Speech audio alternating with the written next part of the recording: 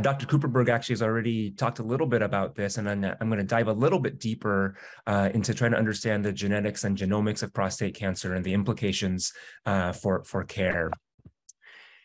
So what do I mean? And I want to just dive in a little bit deeper into the structures of cancer cells. And really, these cells are made up of DNA, RNA, and proteins, just like many of the other cells and all other cells in our body. The sequence of the DNA, the A's, the T's, the G's, or the C's, are really the blueprint, these 3 billion or so bases in the human genome. And one of the things that we are trying to understand is how does this constellation of DNA bases, how does it drive two main characteristics of prostate cancer? One is, how does it drive uncontrolled proliferation so that these cells continue to divide and don't know when to stop? And how does it evade or escape normal cell death mechanisms that our bodies have to get rid of cells that we don't want? And so many of the efforts that we've been diving into as a prostate cancer program here at UCSF has really been to try to understand and illuminate the mutations that can occur in prostate cancer.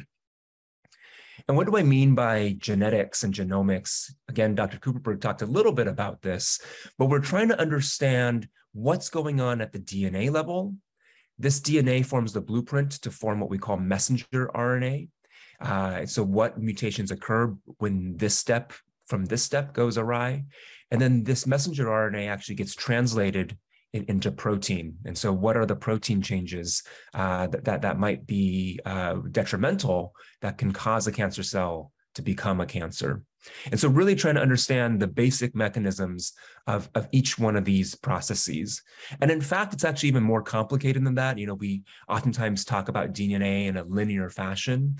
And in fact, what we know is that DNA is not in a linear array in our bodies, but is actually wrapped around these proteins called histone proteins, which can themselves have a three-dimensional architecture. And these histone proteins that the DNA is wrapped around can actually be mutant or mutated in cancer cells. And then they're actually formed in these highly three-dimensional structures called chromatin or chromosomes. So how can genetics and genomics be important to your care? I put three kind of main ways that I use genetics and genomics in my clinical practice. One is trying to identify mutations that might put a patient or his family at risk for developing prostate cancer. So these are mutations that might be transmittable between generation to generation. And like Dr. Kupperberg discussed, has implications for how we undergo and recommend early detection and PSA screening. Another area that we use this is trying to understand patients with localized prostate cancer. And you heard about using the Gleason score to try to predict indolent versus aggressive disease. And we can now actually use genomics to try to also further understand even a patient with Gleason 8, these different subtypes, these different architectures that pathologists have long known about, what are actually the biological underpinnings that really separate what we call the kittens from the tigers, patients with more indolent disease versus more aggressive disease that need to be managed much more aggressively. And then thinking about using genomic testing to help patients determine the best next treatment. And this is, what I term trying to identify the Achilles heel within the cancer that we might be able to successfully attack. So, we've been doing this here at UCSF over the last decade. Actually, this is work by our group led by Dr. Small and Dr. Fang, who you'll hear from in just a little bit as well. And we've really been trying to understand all of these different genomic changes and genetic changes within our patients. And to do this, we've done multiple biopsies now over the last decade, both tissue biopsies as well as what we call liquid biopsies, looking at DNA that is actually shed from the tumor cells that can circulate freely in the blood that we can now detect and sequence. We utilize a number of different novel technologies to look at the DNA sequence, the RNA sequence, looking at something called the epigenomics, and really trying to understand and characterize all the diverse changes that exist, within patients. And from the blood markers, looking at these two other sequencing technologies to look at the architecture of the DNA, the 5-HMC and ATAC sequencing. This has really led us to publish a number of really seminal studies over the last 5 years. I'm just highlighting 4 of these publications published in some of the best journals in our field, really, shedding light on just the diversity of prostate cancer. Now, there are mutations that you can inherit from your patients. We call these germline mutations that can increase the cancer risk if they are transmitted from generation to generation. And this is a test that we do for all patients with high-risk disease or metastatic disease. Just showing you a paper that was published about 5 years ago now in the New England Journal, in which there was a number of different cohorts that were studied, about 690 patients. And about 11.8% of those patients actually had one of these germline mutations in a DNA damage repair pathway gene. We'll talk a little bit more about why this is important in just a couple of slides. But just to say that even mutations that we didn't used to think would be prevalent in prostate cancer, like BRCA mutations, which was very well known to cause breast cancer. That's what the BR and the CA actually stand for. Were actually found in about 44% of the 12% of patients who had these inheritable mutations.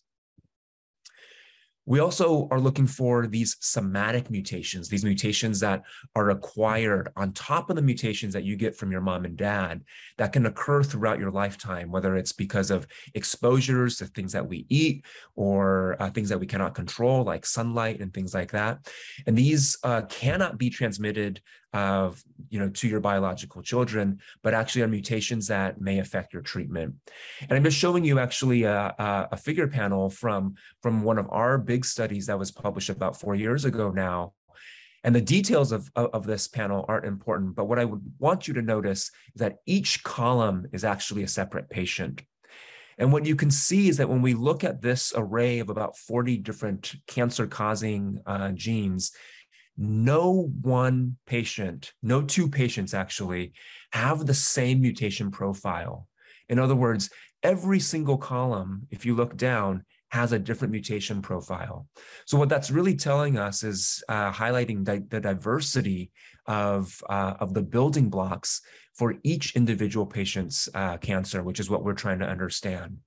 So to kind of summarize that statement, the genetic and genomic building blocks of each individual patient's prostate cancer are different.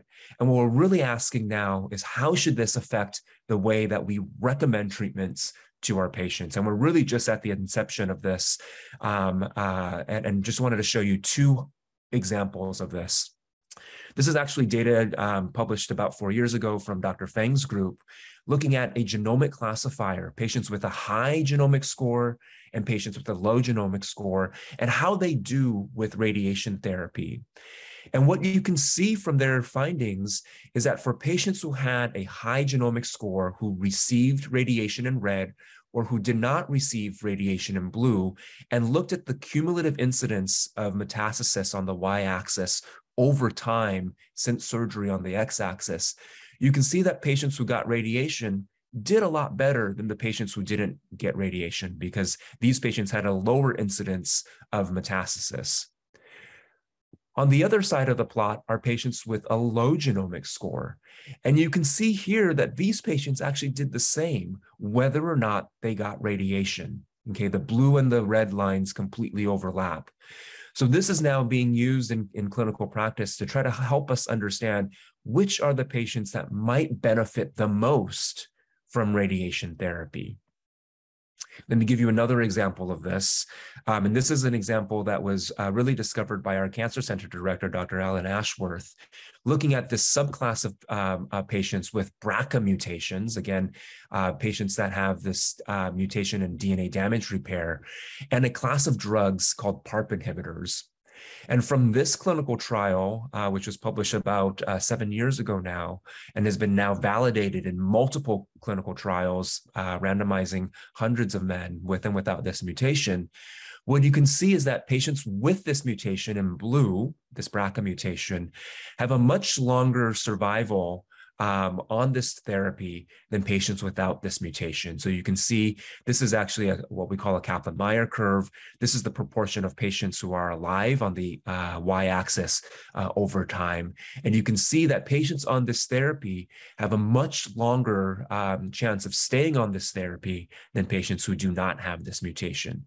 So it is helping us select patients who might most benefit from this type of therapy. We know that the genetics actually can alter the cancer surface proteins that we think are very, very important. We'll hear a lot about PSMA today. And the reason why this is important is because if we understand the surface proteins on cancer cells, we can actually use drugs and target them specifically to the cancer. What we also know is that there are certain genetic subtypes of cancer that does not respond to PSMA targeted therapy. So we're just at the beginning of learning about what these subtypes are and developing therapies against some of the proteins expressed in those unique subtypes, like this particular subtype characterized by a protein called DLL3. And in fact, we can actually develop drugs specifically targeting DLL3, just showing you here cancer cells labeled in red that can be killed by immune cells that specifically go after DLL3 expression. So what I hope to leave you with is that this idea that we can really try to start classifying patients based on their genetics and their genomics, and really highlighting the different mutations that can occur, and really starting to think about, drugs that specifically go on and attack the Achilles heel in each of these different subtypes. So in this very simple cartoon, patients who have mutations that are characterized by pink mutations might go on a pink pill, as opposed to patients who have a blue mutation who might benefit from a blue pill, and so on and so forth. So I'll end and just say that all of this research really is dependent on our interdisciplinary team to really advance prostate cancer care, from the research that goes on in the lab and training residents and fellows and postdoctoral scholars in the lab, to all the different attendings that you'll hear from today to really try to advance prostate cancer care for our patients. And so with that, thank you and your families today for listening, and I'd be happy to take any questions. So John, I have, and I'll screen them for you. So a question that was asked is, if I have prostate cancer, am I at increased risk for other cancers? And specifically what I'd like you to address, John, is A, what other cancers? And B, what are the genetic circumstances? What stages of cancer, and who should be tested for this, and what is involved in that testing? Yeah, no, that's a great question. It's a very complicated question, and I'll say the short answer is that it depends on what the mutation is. This is where we really involve our genetic counselors here at UCSF within our cancer center that is embedded within our prostate cancer program, both on the urology, radiation oncology, and medical oncology sides. And so for example, let me give you one example of a patient who might have a BRCA mutation that runs in their family. So absolutely, patients with BRCA mutations are at risk for developing other cancers. So for my BRCA patients, I actually have them not only see the genetic counselors that talk about screening for their family members, because it can affect both sons and daughters that they may have, but also screening for themselves. So for example, patients with BRCA2 mutations are at increased risk for developing melanoma. And so I have them go see the dermatologist to make sure they do an annual skin exam. They're also at risk if they have a family history of pancreatic cancer, at risk for developing pancreatic cancer. So I have them go see our GI colleagues to do pancreatic cancer screening, which includes, MRIs and potentially endoscopies. So this is really tailored, and I think the other short of the answer is it's really tailored to each individual patient, their family circumstances. And so we're trying to instead of having a one-size-fit-all approach, really having an individual approach for each individual patient and their family.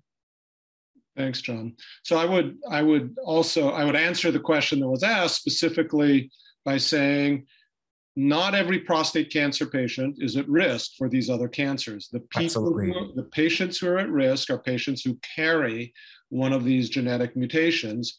In metastatic patients, that's only about 12% of patients. So it's a minority. In early stage cancer, it's even less. Guidelines suggest that high-risk localized prostate cancer and men with metastatic cancer all get familial genetic testing. Super easy. It's a spit test or a blood test. And again, the vast majority of patients will be negative. But if you carry that gene, then it's important to understand because A, you might be at risk for other cancers. B, as Dr. Chow alluded to, there's specific treatments. And C, you would want to know so for your family. And this is, and the other thing that I'll add is that the genetic test that we order right now, the clinical approved genetic test, tests about 80 different genes that we know are highly associated with prostate cancer and other cancer types. But of course, there's about 20,000 genes in the human body. And so, so there's a lot more research to be done about how all those other genes might interplay into determining an individual's cancer risk. And that's where the next generation of research that we're doing, really makes a big difference because we have to understand how these other genes work in combination. Thanks, John. So just to clarify, because I'm looking at the questions, John, can you distinguish between somatic testing, which changes over time, and germline testing, which doesn't? So the question was, how often should I have my genetics tested? Yeah, that's a great question. So your germline testing is what you get from your mom and dad. That does not change over time. Those are the genes that you get in every single cell of your body, whether it's your hair cell, your skin cells, your blood cells. And so those are, you only need to do that testing once because that set of genes is stable. Now, the genes that are in that are acquired, that are in the prostate cancer cells can evolve over time. And that's where our biopsy program really has been sort of the state of the art because most cancer centers around the country do not repeat biopsies over the course of treatment for our patients. And this is particularly important for patients with more advanced disease who have developed metastases. And what we know is that during the courses of treatment, as tumor cells are first sensitive and then become resistant, that additional mutations in the tumor cells can be acquired. And this is where our metastatic biopsy program and doing liquid biopsies really has shed the light on the types of mutations that can occur over time.